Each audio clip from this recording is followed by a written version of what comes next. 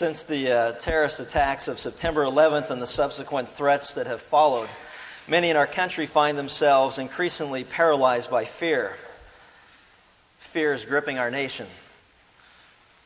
There's the fear of death, of losing that which we count as valuable, the fear of uncertainty and the negative financial ramifications that follow, the fear of flying, and most recently the fear of anthrax. And the Bible has much to say about the subject of fear. For example, in Proverbs 29:25, it warns that the fear of man brings a snare or a trap.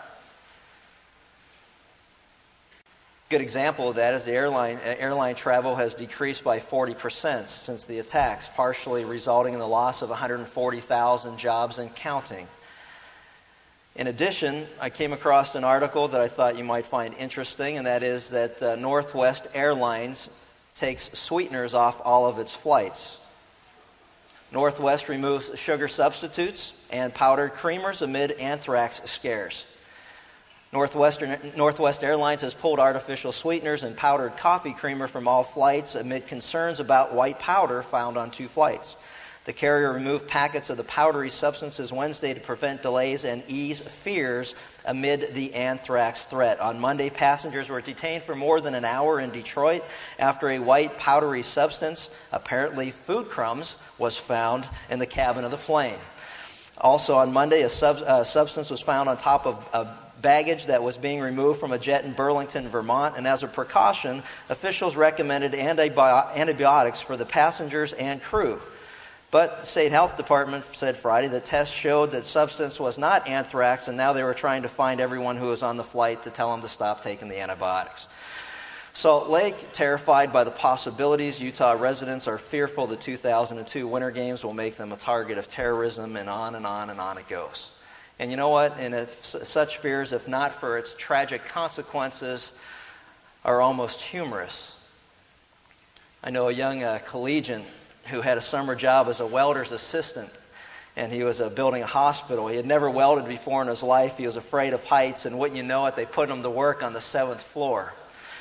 And vast sections of steel beams were jetting out over nowhere.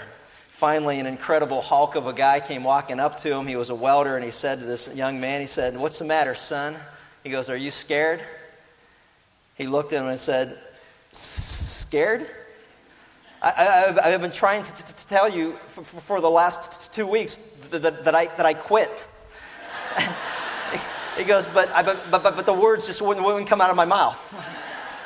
You know, frightened, paralyzed by all of it. You know, what's interesting is going back to Proverbs 29:25, the proverb continues by saying this: the fear of man brings a snare or a trap, but he who trusts in the Lord will be exalted. And that's the message of hope that we who have come to know God by grace through faith in the Lord Jesus Christ have to offer those who are paralyzed by fear. As Christians, we can offer hope to all who fear death, for the Bible teaches that those who have a right relationship with God have nothing to fear. In fact, precious in the sight of the Lord are the death of His saints. And when we're absent from the body, we have confidence that we'll be present with the Lord. We know that God is in control of all things. David wrote, "The Lord is my light and my salvation. Whom shall I fear? The Lord is the defense of my life. Whom shall I dread?" He went on to say, "Though I walk through the valley of the shadow of death, I fear no evil, for thou art with me, and thy rod and thy staff, they comfort me."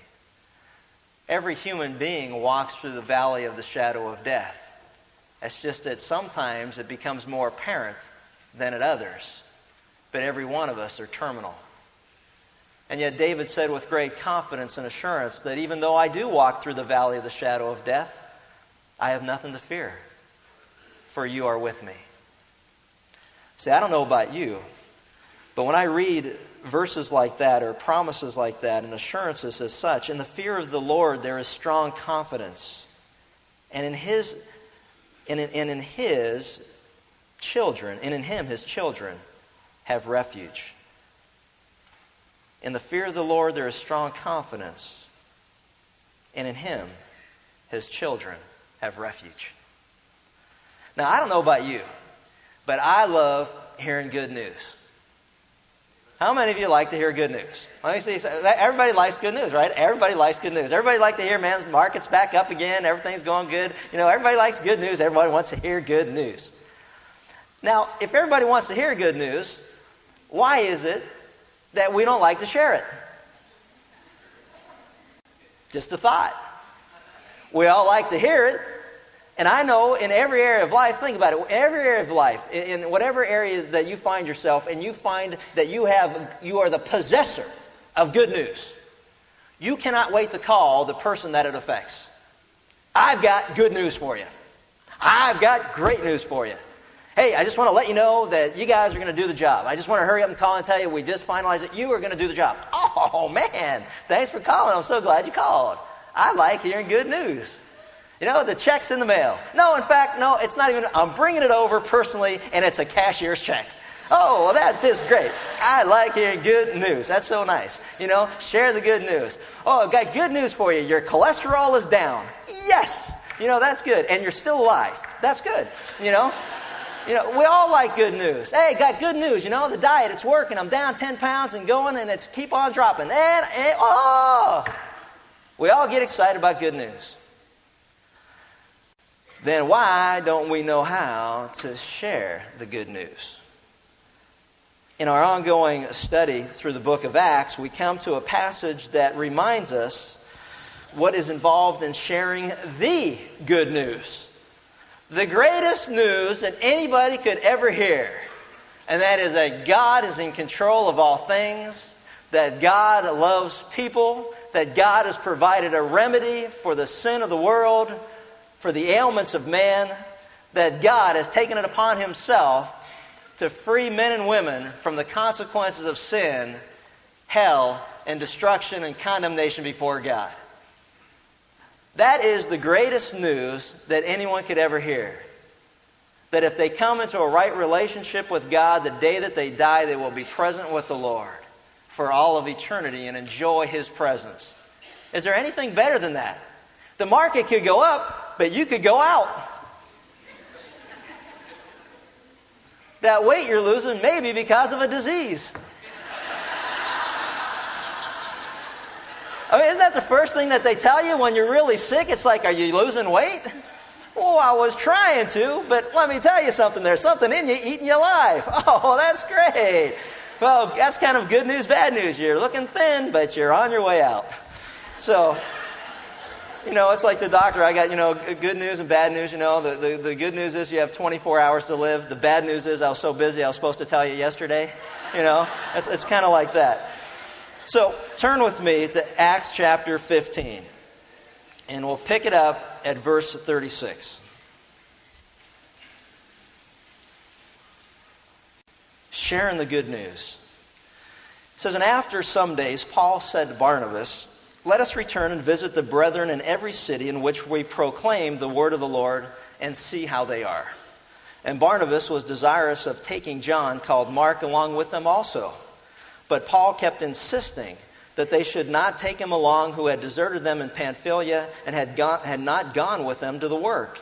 And there arose such a sharp disagreement that they separated from one another.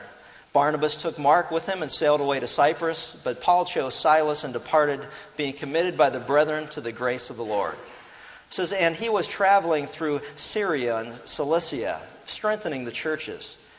And he came also to Derbe and to Lystra, and behold, a certain disciple was there, named Timothy, the son of a Jewish woman who was a believer, but his father was a Greek. And he was well spoken of by the brethren who were in Lystra and Iconium.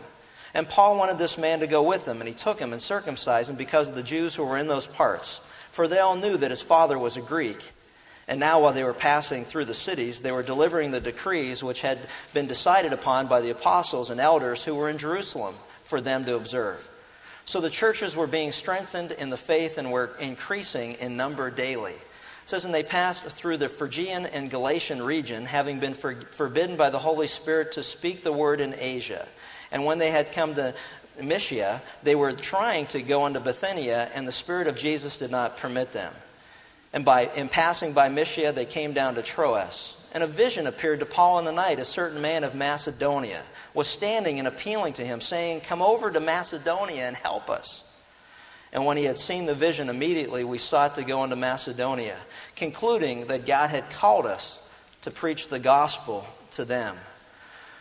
The Lord Jesus Christ defined the church's mission when he commanded to believers to go into all the world and to make disciples of all nations, baptizing them in the name of the Father and the Son and the Holy Spirit, and teaching them to observe all the things I've commanded you. And he says, "And lo, I'm with you even to the end of the age." There's a general agreement on the necessity of evangelism. For those of you who don't know the word evangelism, it means to proclaim, to be a herald, to proclaim good news.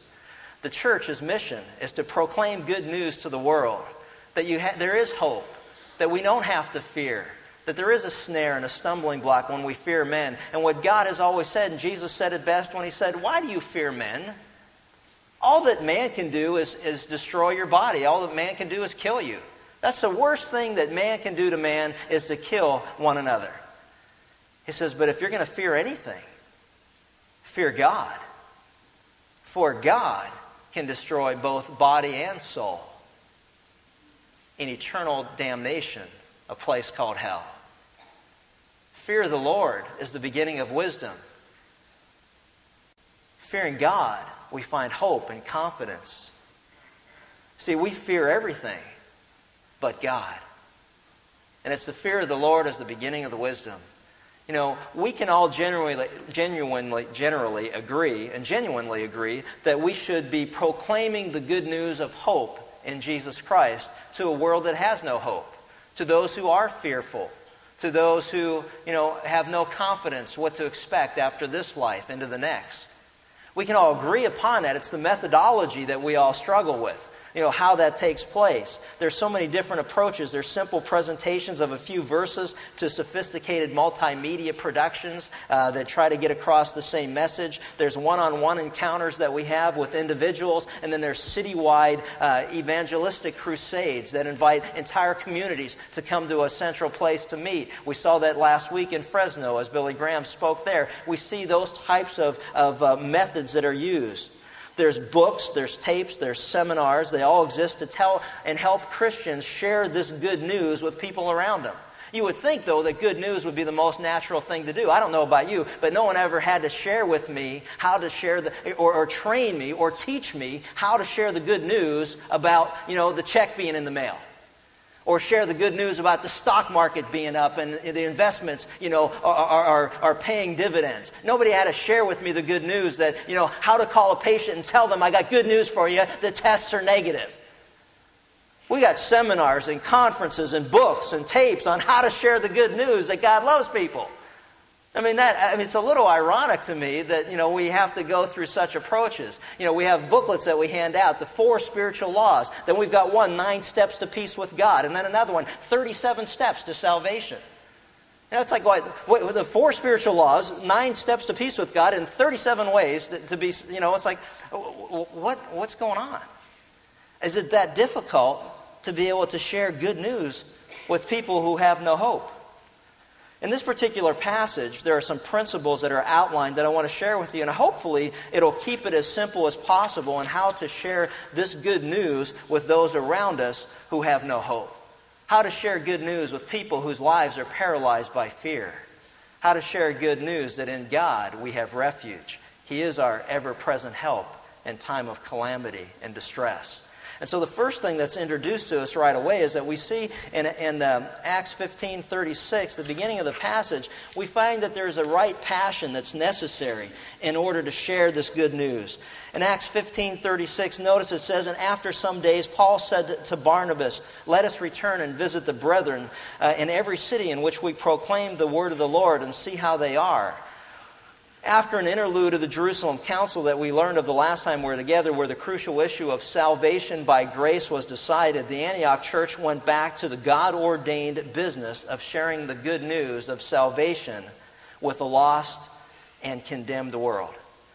Antioch wasn't a parking lot in which people came and parked their camels or horses or whatever. It wasn't something that they came. It was a launching pad. They saw it as a place to come together to learn, to be equipped, to go out and launch from there into the world in which God had placed them to share the good news of God's love with people that they came in contact with. Can you think of anything more appropriate today to share with your family and your friends and your coworkers and your classmates and your teammates the good news of salvation by grace through faith in the Lord Jesus Christ? Can you think of anything more appropriate to share with people around us than the hope that we have in Jesus Christ? See, they had the right passion.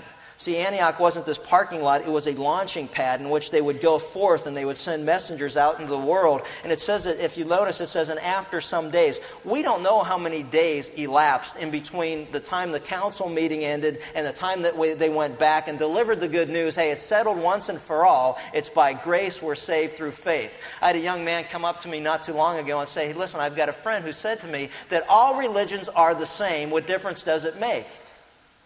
And I said, wow, you know what? That's a beautiful entrance for you to have a conversation with that person. I would ask him, well, what do you mean all religions are the same? Give me an example of that. What does it mean that all religions are the same, or all religions lead to heaven, or whatever it is? What are you talking about? Help me understand it. Because it gives you an opportunity to say, you know what? All religions, if you're looking at it from this standpoint, are the same. Religion is man's attempt to reach God.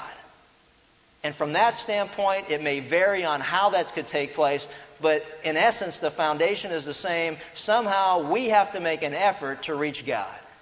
Christianity is 180 degrees different from all the religions of the world, in that God very specifically says this: you can't reach me. You can't get to me. You can't come to me. You can't work your way to me. I've done everything for you, and I've reached down to you.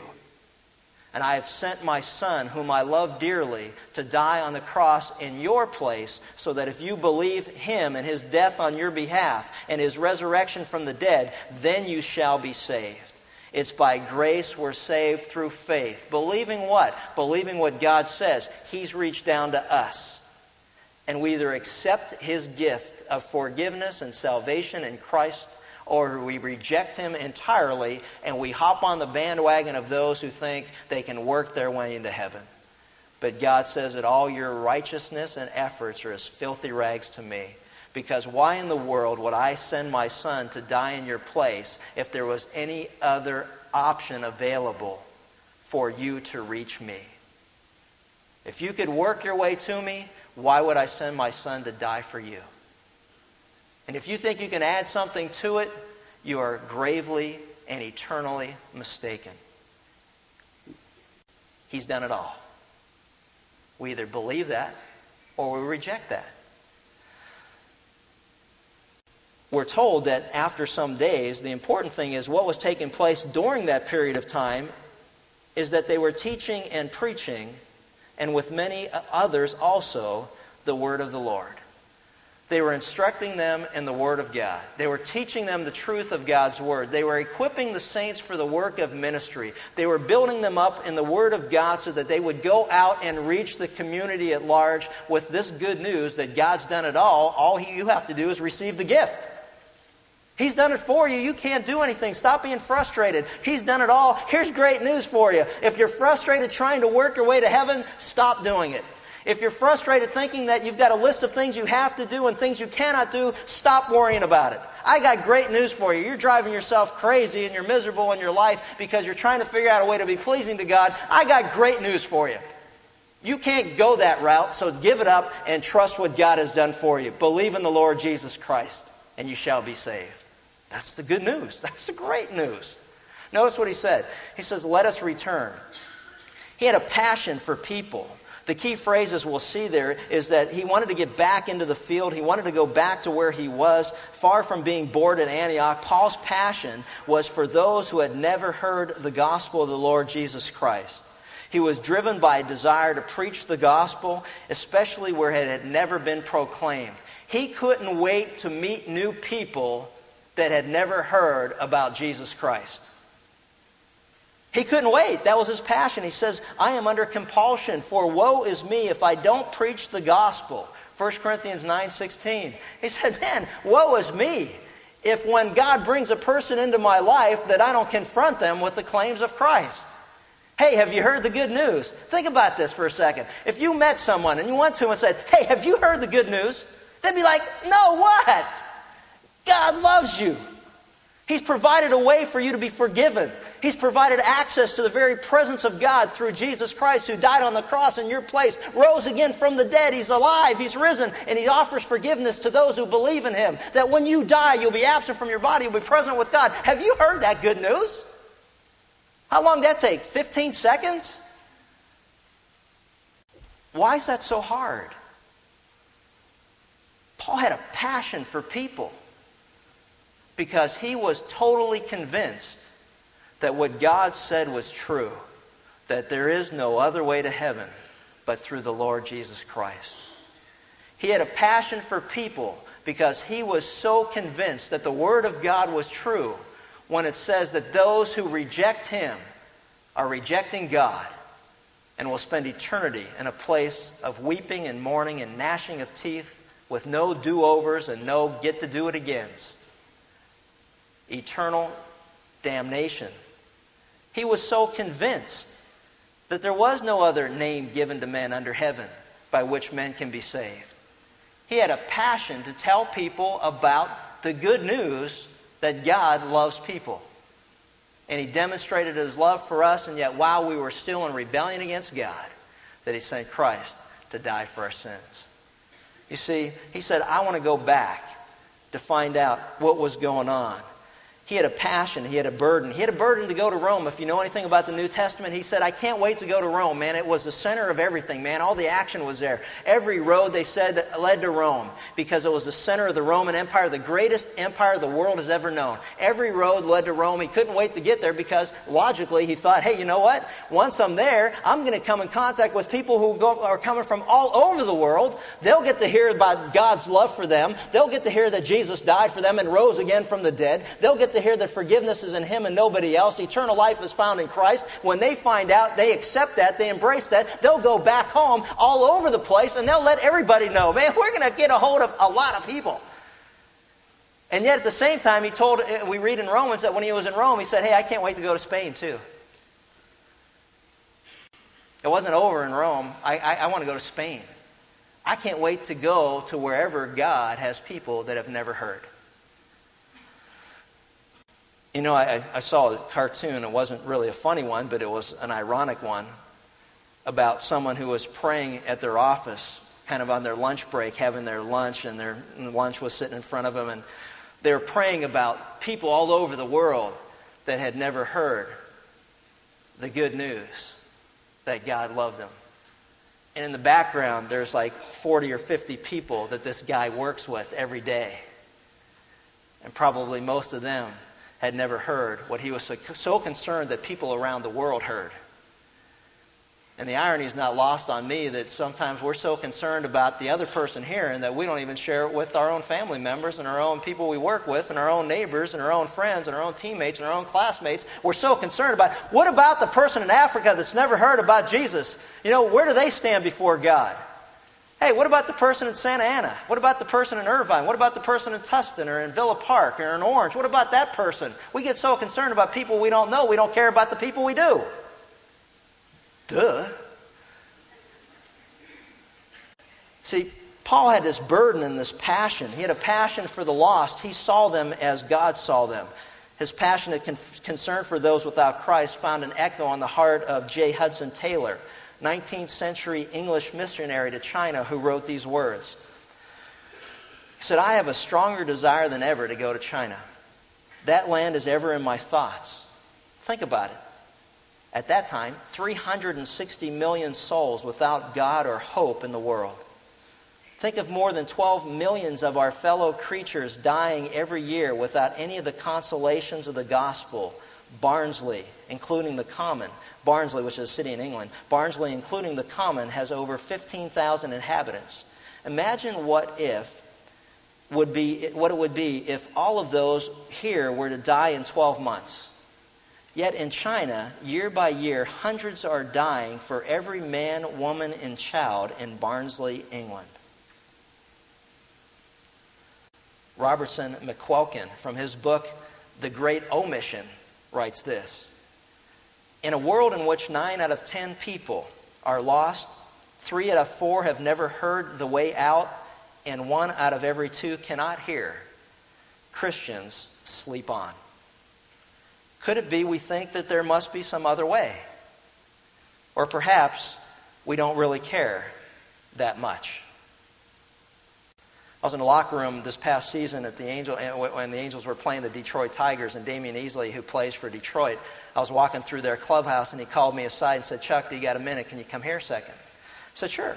And they were having a conversation about the same thing I mentioned a second ago. I said, "Well, are you going to tell me that people that have never heard the gospel are lost and condemned before God?" I said, "Absolutely. And the reason is very clear. The Bible says through Adam, sin entered into the world, and with sin came death. And that the wages of sin is death, and the soul that sins, it dies." The fact that each one of us dies, the fact that we are all indicted by God, we're born into the world with sin stamped under our conscience and our soul, and that we're separated from God. He says, "Well, what if they don't hear?" And the question was, what is that supposed to mean? I said, "What if you were diagnosed with terminal cancer and nobody ever told you? Would that mean you'd still live? Or would you die?" And as we had this conversation, it became very apparent. And one of the guys we were talking to said, "Well, then we should make every effort that we can to tell people about Jesus." And it was like a light clicked on, the first time ever in his life. If people are lost and condemned, even if they don't hear, think about it logically.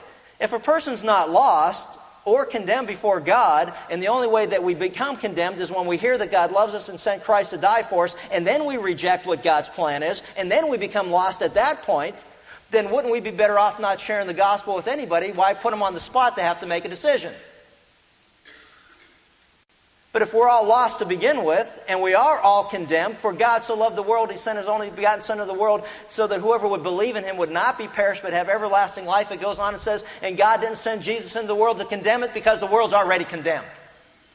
He sent Him to save it, to seek and to save that which was lost. We're all lost. We're all on our way to hell. We all need forgiveness. We all need to trust in Christ. He's the only hope. He's the only remedy of God. He's the only plan. He's the only way to get to heaven, through Him and Him alone. And so therefore, even if we don't hear, we're still lost. Therefore, we have to have a sense of urgency to tell people that there is hope, that there is a remedy. You are sitting next to people at your office who are going to hell until you have enough courage and confidence and belief in the Word of God to share with them their only hope is to trust in Jesus Christ. You will sit around the Thanksgiving table with your family and friends who are lost and condemned before God, and you know the way out of hell. I would encourage you and implore you to have the right passion to share with them the remedy that God has provided. Paul cared. He had an intense passion for those without Christ, and so should we. But such passion cannot be learned by studying methods. Such passion is not learned by studying how to present the 4 spiritual or 9 spiritual or 37 spiritual laws to people. Such passion only comes from knowing Christ and Him crucified and His love for sinners that He gave Himself up. Such passion only comes from knowing Christ and knowing the Word of God and knowing the truth. See, those guys in that locker room had no passion for lost people because they didn't know the fundamental truth of the Word of God, that all are lost and need a Savior. There was no sense of urgency to tell people until we heard, well, if everyone's lost, we need to get more excited and have a sense of urgency about reaching people. Exactly. But an ignorance of Scripture keeps us apathetic. Why do we sleep on? Either because we haven't come to know Christ ourselves, or we haven't come to know the truth of the Word of God, that without hearing, faith comes by hearing, and hearing by the Word of God. Paul cared. He had an intense passion for people. He had the right passion. Do you?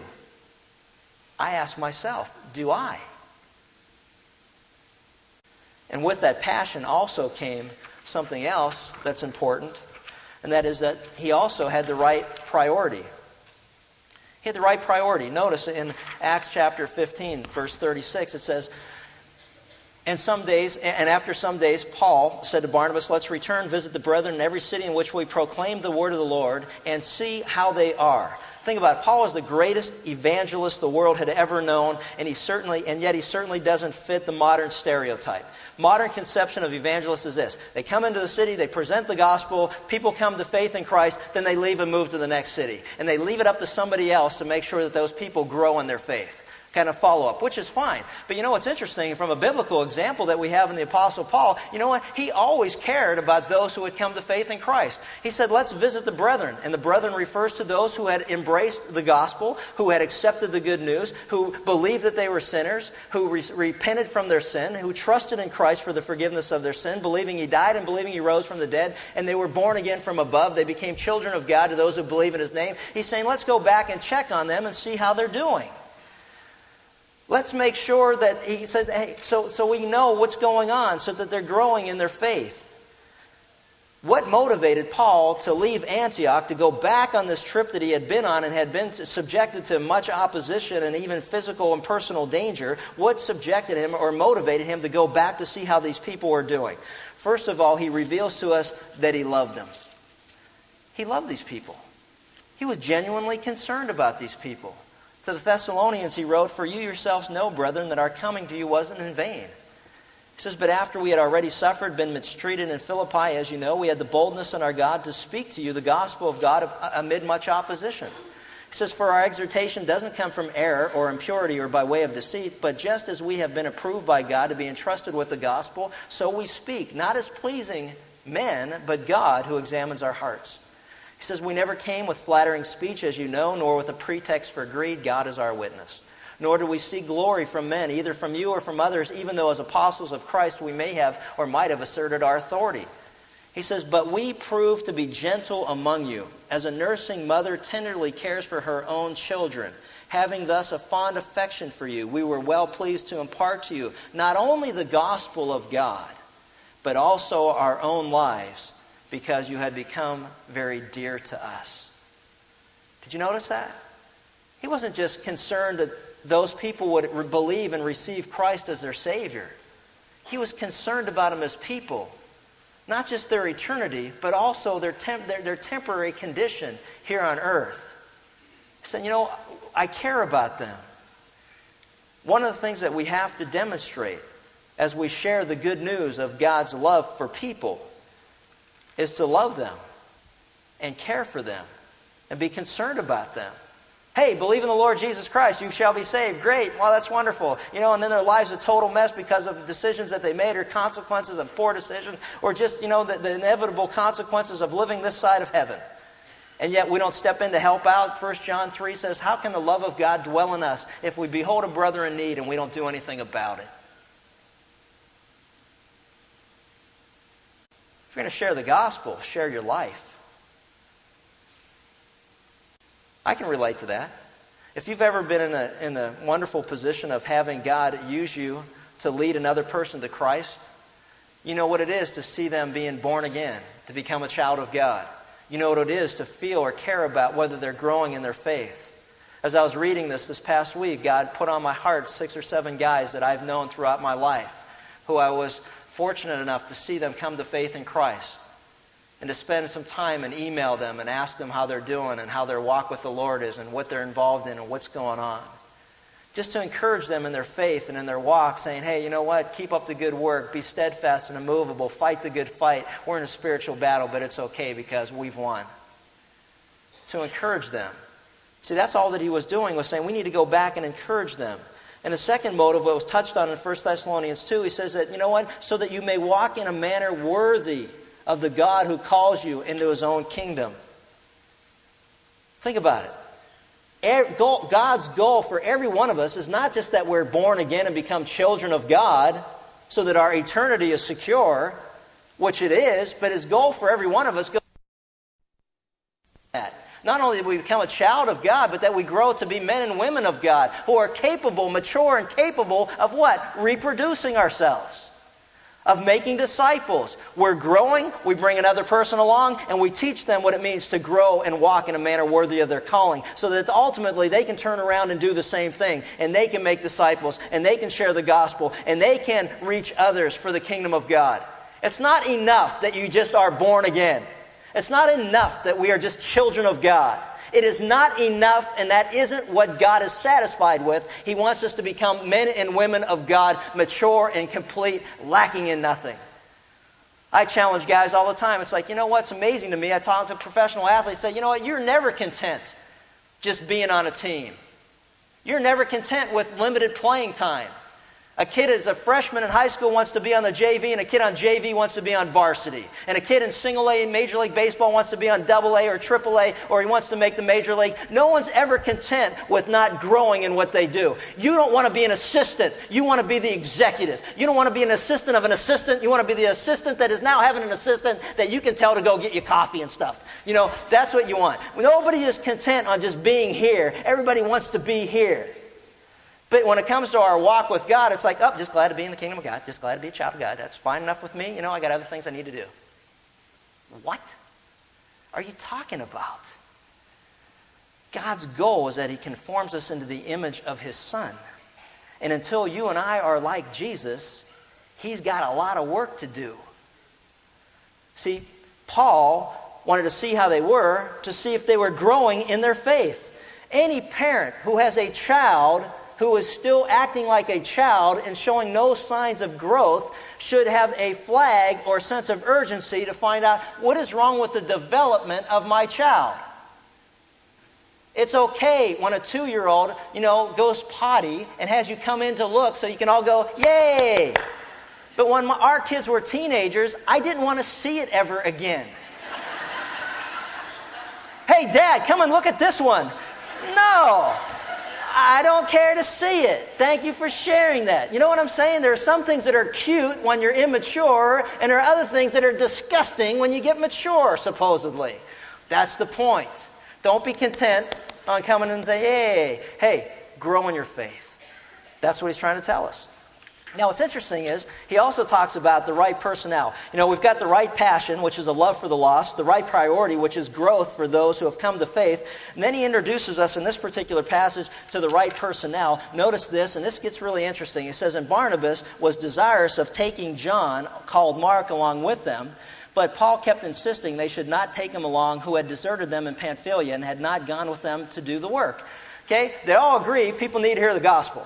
So then they decide, well, who's going to go? And what happened was that Barnabas said, hey, I want to take Mark. I know he messed up last time. He bailed on us. But you know what? Let's give him another chance. He is my cousin, and it'll make it a lot easier around Thanksgiving dinner table. So he kind of threw that out. There was no Thanksgiving then, okay? Just say, are you paying attention or not? There you go. Good. So then he says, hey, I want to take him. And Paul says, no, you're not going to take him.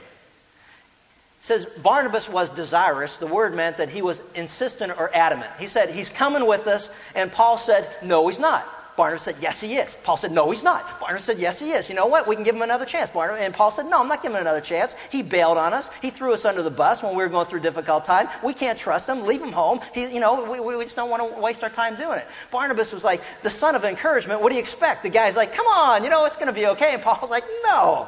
And it said that they were going back and forth, and there was a sharp disagreement. These two godly men, who were just used by God to bring about a unity in the church over the subject of how we're saved through grace, through faith, now can't agree upon who's going to go share the good news. They were fighting about who was going. Barnabas, as I said, was a son of encouragement. Barnabas, you got to vote for Barnabas with your heart. Hey, we all mess up. Let's give the guy another chance. Paul said, hey, you know what, though? But this is a very serious thing, and we need to teach him a lesson that, you don't make a commitment and bail on it. That your yes be yes and your no be no, and we got to teach him a lesson. Let's leave him behind this time, and we'll see if he's learned something. And they had this sharp disagreement. Now as I was reading through this, I began to realize that, there was an intense, passionate conflict over this. Now, a lot of people go, well, who was right? You know what? Doesn't matter. Really doesn't matter. Really doesn't make any difference. Perhaps both of them were right in some areas, both of them were wrong in other areas. We know that the church commended Paul and Silas when they left. We'll leave it at that. But the idea behind all this is this. The truth is, even the best Christians don't always agree. Sometimes good Christians intensely disagree. And usually what happens is that the one person that holds one position thinks there's something wrong with the person holding the other position, as if something's wrong with them spiritually. And a lot of times, you know what, they just see things differently. Barnabas saw that, you know what, we were going to give this guy another chance. Paul saw that, you know what, this is a very serious warfare that we're in, and I want to have soldiers behind me that aren't going to desert me in a time of crisis. They both saw things from a different perspective. And you know what? And neither one of them were wrong per se. We need to recognize and understand that, you know what? They're men, just as you and I are men and women. We're not perfect. We don't always do the right thing. We allow the Lord to lead us, and we make judgment calls, and sometimes people will disagree. And that's just the way that it is. Martin Luther had this self-evaluation of that he talked of himself. He says, I am rough, boisterous, stormy, and altogether warlike, fighting against innumerable monsters and devils. I am born for the removing of stumps and stones, cutting away thistles and thorns, and clearing wild forests. His point was this. Some of the most godly people the church has ever known were really rascals when you got to know them personally. That's the truth. I had a friend that said to me one time, he said, Chuck, whatever you do, never get to know your heroes.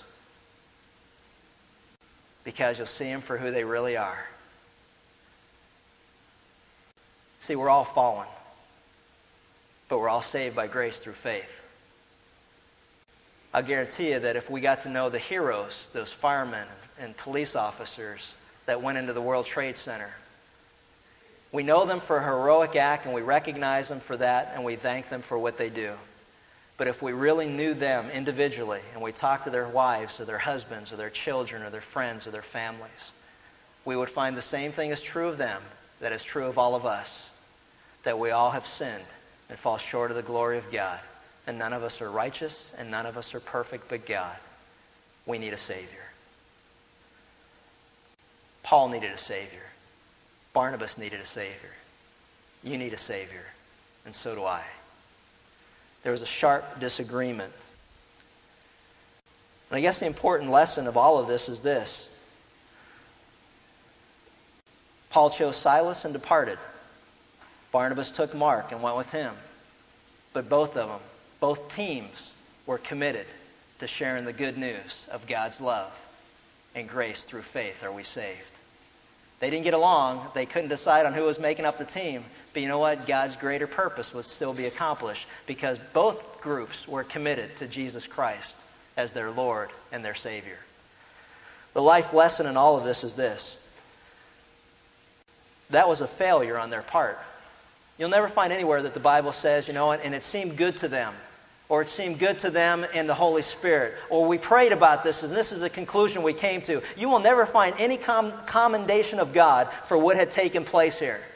But God used their failures nonetheless to accomplish His greater purpose of reaching the world with the gospel of Jesus Christ. You will never find a perfect pastor. You will never find a perfect missionary. You will never find a perfect full-time Christian servant. Because we're all flawed. But thank God for His grace and His mercy and His compassion and His unconditional love. And while we're faithless, He's faithful. But you know what? We need to keep our eyes on Jesus and keep our eyes on the Word of God.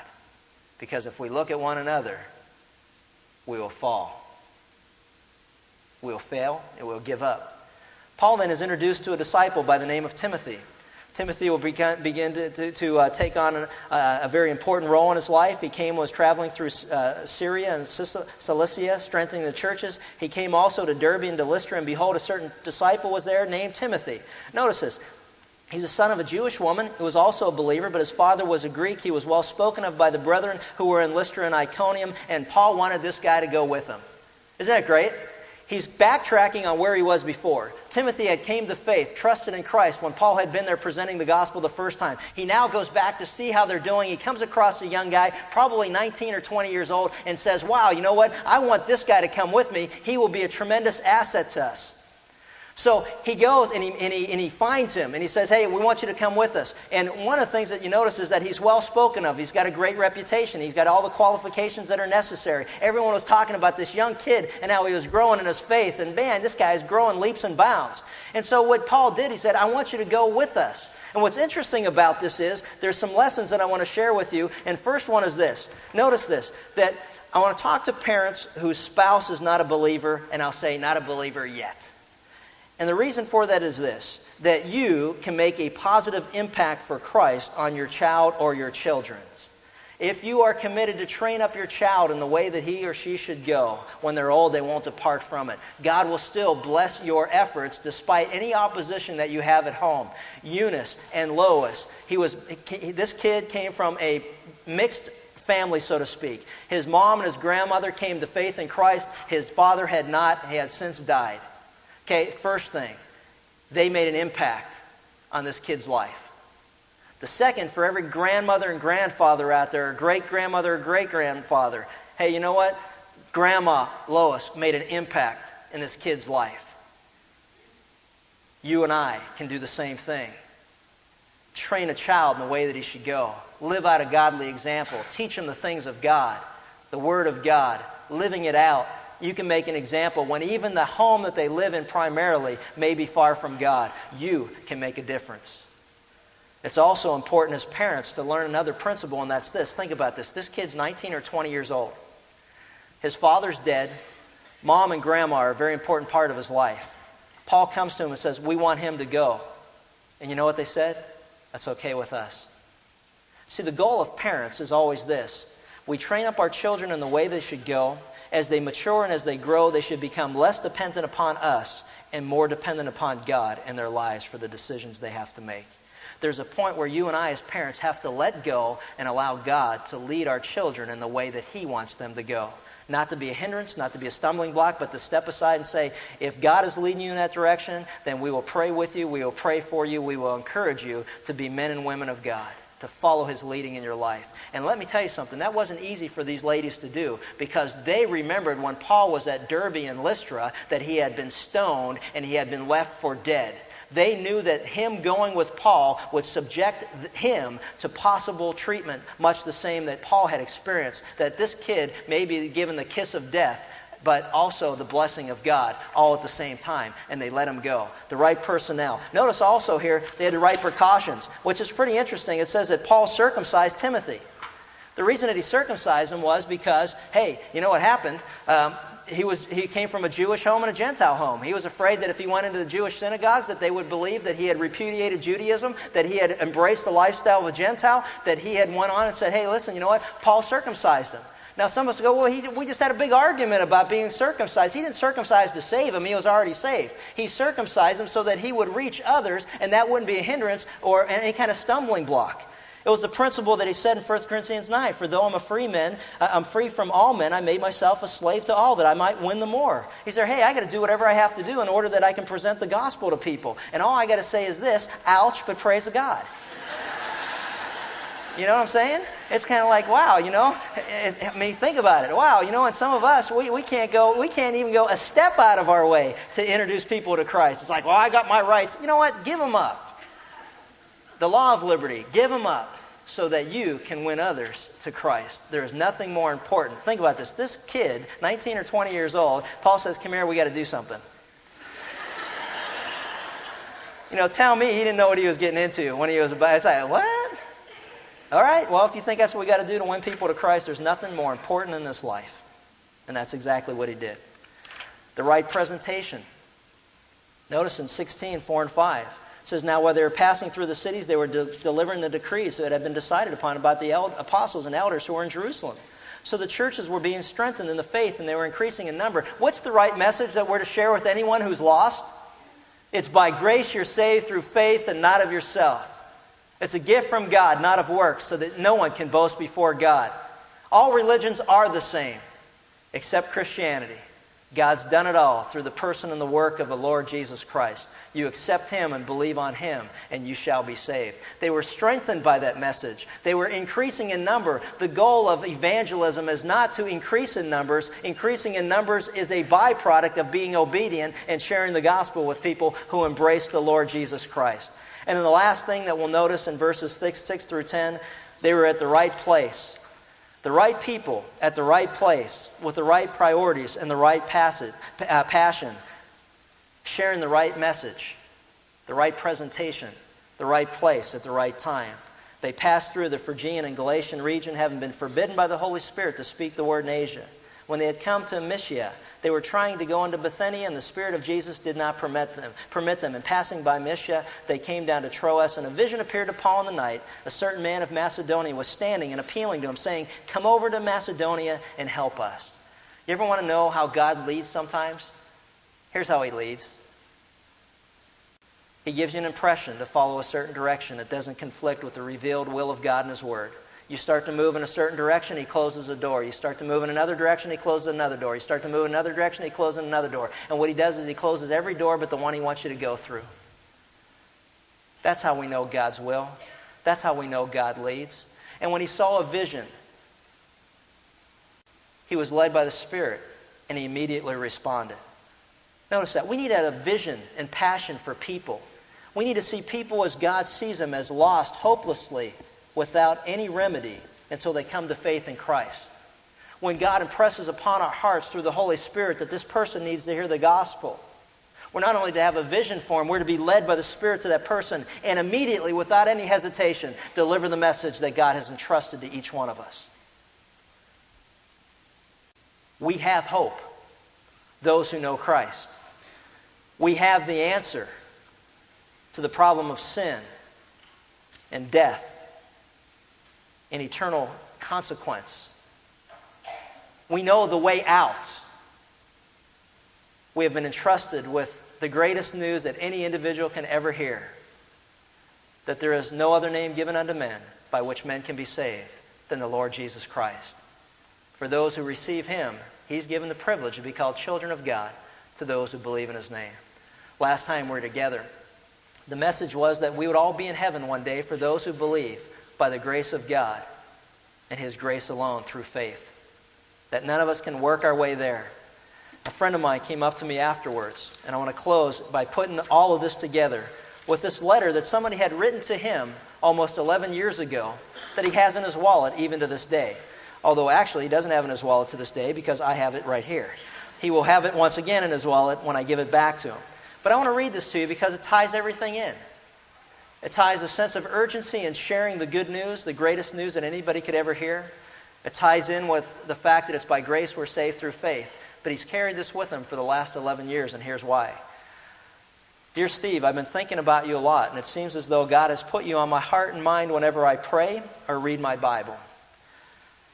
You're like a brother to me, and if anything ever happened to you, I would feel ashamed that after all these years I hadn't shared what God would have wanted me to. I don't think you realize how much God truly loves you and how He wants you to believe in Him and have a relationship with Him. You probably look at Christians as not much different than yourself. You see that they aren't perfect and no better off than you. The only thing different between you and I is that when I sin, my sins are covered by Jesus and I'm made clean because He does that for everyone who believes in Him. He says, God said in His Word, Jesus is the way, the truth, and the life, and no one comes unto the Father except through Him.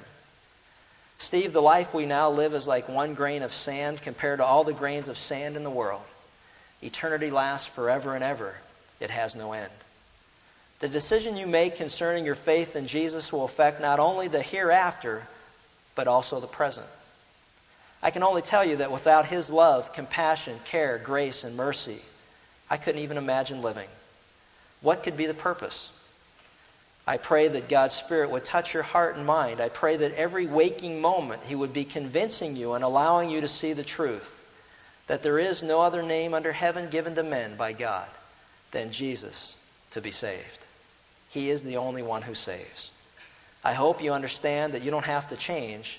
Without Jesus, no one can.